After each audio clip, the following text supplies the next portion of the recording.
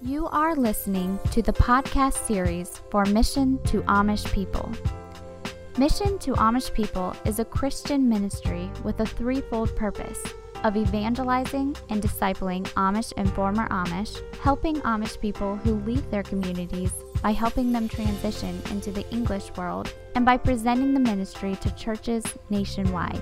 You can find out more about Mission to Amish People by going to their website at www.mapministry.org. The following is an audio conversation with John Regier on the topic of moral addictions. This is part 3 of 4. But when somebody comes to total freedom, say a man comes to total freedom, say if he sees a woman anywhere, he shouldn't even have as much as a thought that she looks nice, even if he doesn't actually undress her or nothing in his mind. Right. What happens in my office is men, I ask them, how many hours a day do you lust? And often they'll say 2 to 3 hours a day. They're focused on other women. When I lead them through this 3-step process, after I'm finished at the end of the week, on Thursday or Friday, I'll ask them a question. How much time did you spend lusting in the last 24 hours since we met yesterday? And they'll look at me and say, I never thought about it. I said, where were you focused? He says, I was focused with my wife emotionally, and we were having too much fun. Now, the people were still out on the streets that they could have lusted after. Nothing changed out there. What changed was their heart connection with their wife. And my personal feeling is the biggest problem we have in church is husbands and wives are not emotionally connected. In fact, when I pastored, I only remember 2 couples that were emotionally connected in all the churches I pastored, which is 3. And you very seldom see couples connected. Nobody that comes into my office is emotionally connected. Could you define being emotionally connected with between a husband and a wife? Emotional connection is where a husband knows his wife's emotional needs and he connects to meet those, and he knows what her pain is and he cares about that every day. So if a wife has a need for attention, he's meeting that need. If a wife has been rejected, had a perfectionist mother, couldn't meet her mother's expectations, that he cares about that. And emotional connection is understanding and caring. It's what Ephesians 5 says. A husband is to cherish, to nourish his wife. Cherish means to care for whatever her emotional needs are. And in reverse of that, the wife connects to care about the husband's need. Maybe the husband needs acceptance. It can put in one word what they need emotionally. My need would be for acceptance. My wife's need is for attention.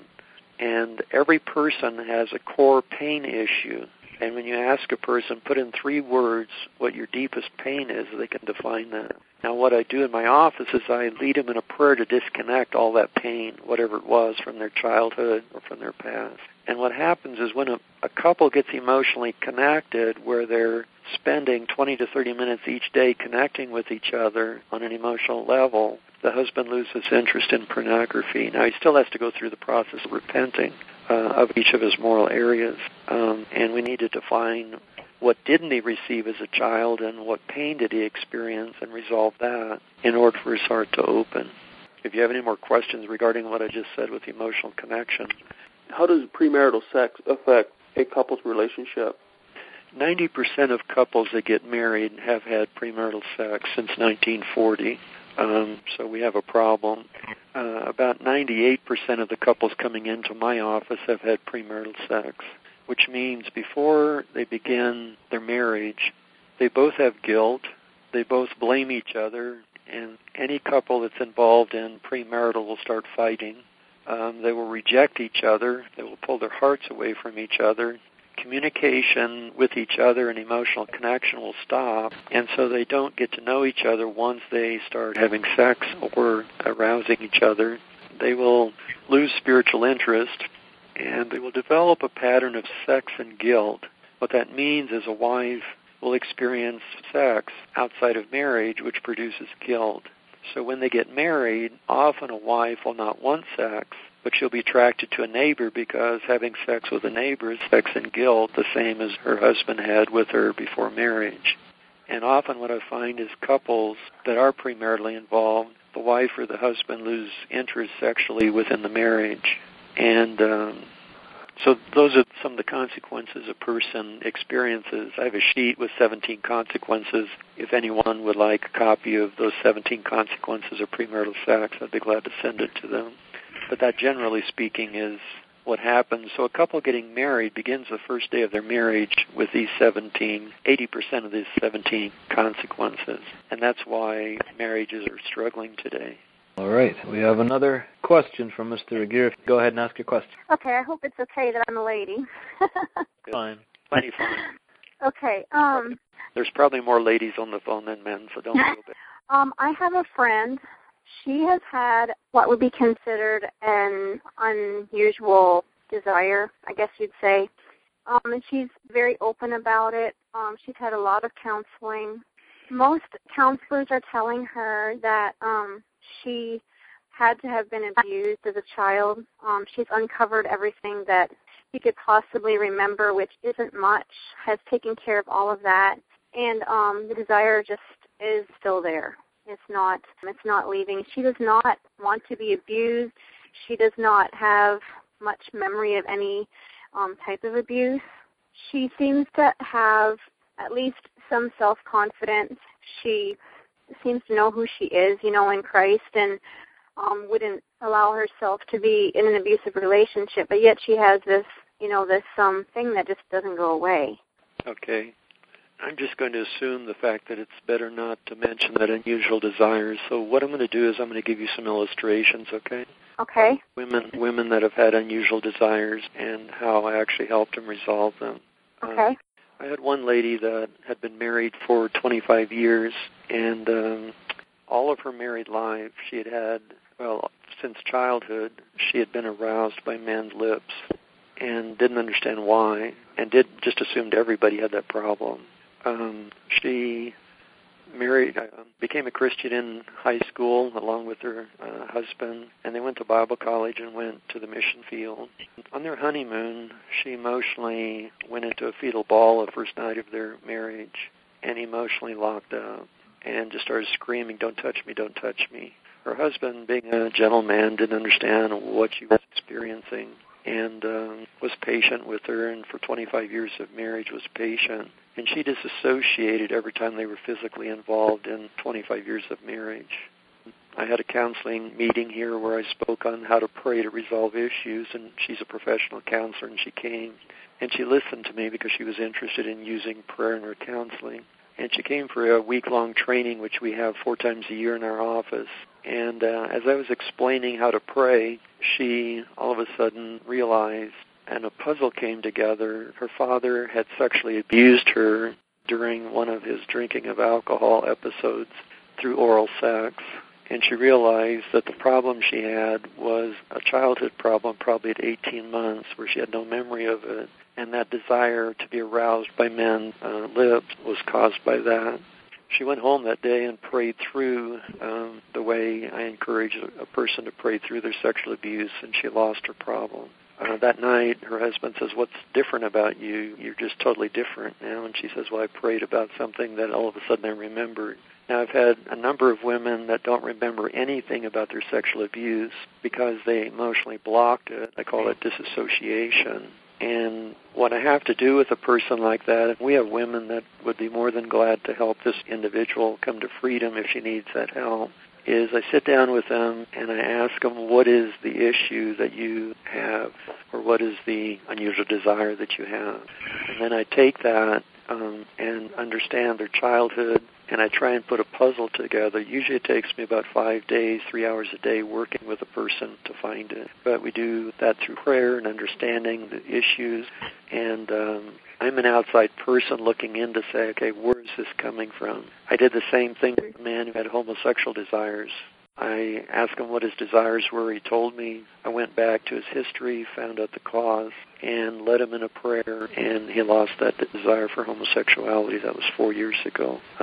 Now, with people that don't have memory, it's a little bit harder. You have to be more patient, and you have to try and understand, okay, what happened with this person. Maybe I can give you another illustration, then if you have more questions, you can ask me. Okay. A lady came into my office, and she said, every time you say sexual abuse, I get an upset stomach. would you quit saying that? And I said, sure, I'd be glad to stop saying that. I said, would you like to know if you've been abused? And she says, yeah, I would. So we just prayed, Jesus, if I've been abused, would you show me? And the next day I asked her, did Jesus prompt anything in your heart? And says, my uncle came to my mind last night. And so I led her in a prayer. This is Tuesday. We start on Monday, Tuesday. Jesus, every time John uses those two words, I get upset to my stomach, and my uncle's comes back, who lived with us when we were young. Jesus, if he was involved, could you show me? And she starts shaking in my room. And so I put down on the puzzle anxieties, abuse, anxiety, uncle. And Jesus, could you make a little girl clean from that? Can you make her heart, heal her heart from that? And Jesus picked up a little girl in her picture and just calmed her. And the next day, I went back, and I was a little bit fearful because she was so anxious the day before. Jesus, could you hold a little girl again that was emotionally damaged through whatever happened with the uncle? Mm-hmm. And Jesus took her down to the basement, and there was a washer and dryer with a little girl 18 months old, and I had enough for the whole picture. And I led her in a prayer to disconnect it, and on Friday I asked her, if I use the word sexual abuse, does that upset your stomach? And she says, no, it doesn't do that anymore. She was free. The two girls I just mentioned, both of them didn't remember their stuff. You can actually abuse a 6-week-old girl, and she will feel violated by that, and later on that will affect her.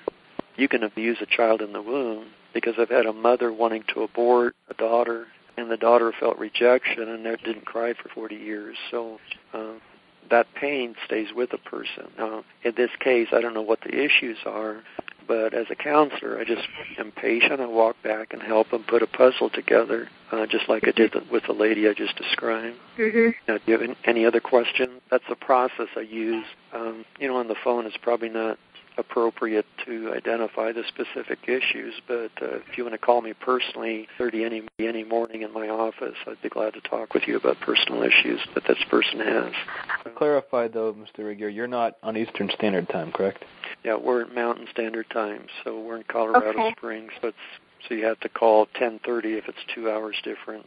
Regier's phone number at the office is 719-572-5550. There's a couple more questions. A few more questions from Mr. Regier. I got addiction myself. I'm a alcoholic. And I was just wondering how to get off or stuff like that. Okay, an alcoholic addiction, everybody that continues to drink is covering pain. And so what you have to do is you have to go back with the individual who's an alcoholic and help them understand what pain they're covering. Now, it's no different than a moral addiction, except in a moral addiction, a person's going back to pornography or homosexuality, whatever. In alcohol, a person is using alcohol to cover their pain. Now, the last man that was in my office that had an alcohol problem, I asked him, how many beers does it take before you don't feel any pain? He said 5 beers. I said, what pain did you experience? And he says, if anyone is critical of me or angry at me, rejects me, that drives me crazy and I can't stand it. So when that happens at work, I immediately want to get a drink. Or when my wife is critical, I want to get a drink. So I helped him understand what his abuse issue is and helped him resolve it. Now let me just use an illustration. 2 counselors from Chihuahua, Mexico came to watch counseling. And they're part of a group of Mennonites in Mexico. There's 120,000 of them there. And 80% of the men are alcoholics.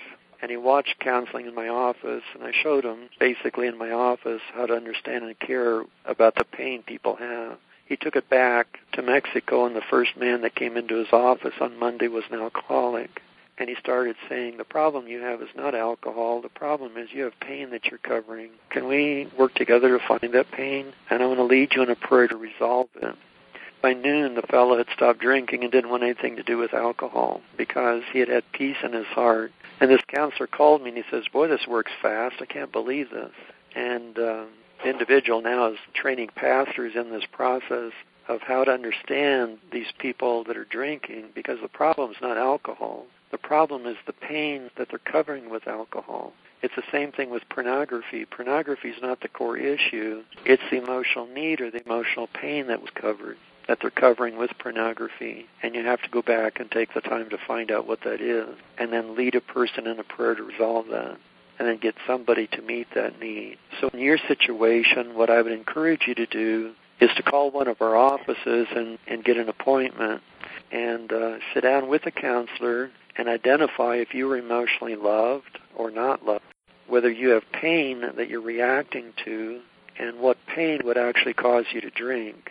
And then have the counselor lead you in a prayer to resolve that core issue. And what happens is if somebody starts caring for your heart, you don't need to drink to cover your pain anymore. So that's the process. It's a different process, totally different, but it works. Thank you for listening to this podcast series. Check out Mission to Amish People online at www.mapministry.org or keep up to date with us on Facebook and Google+. Thank you again and have a blessed day.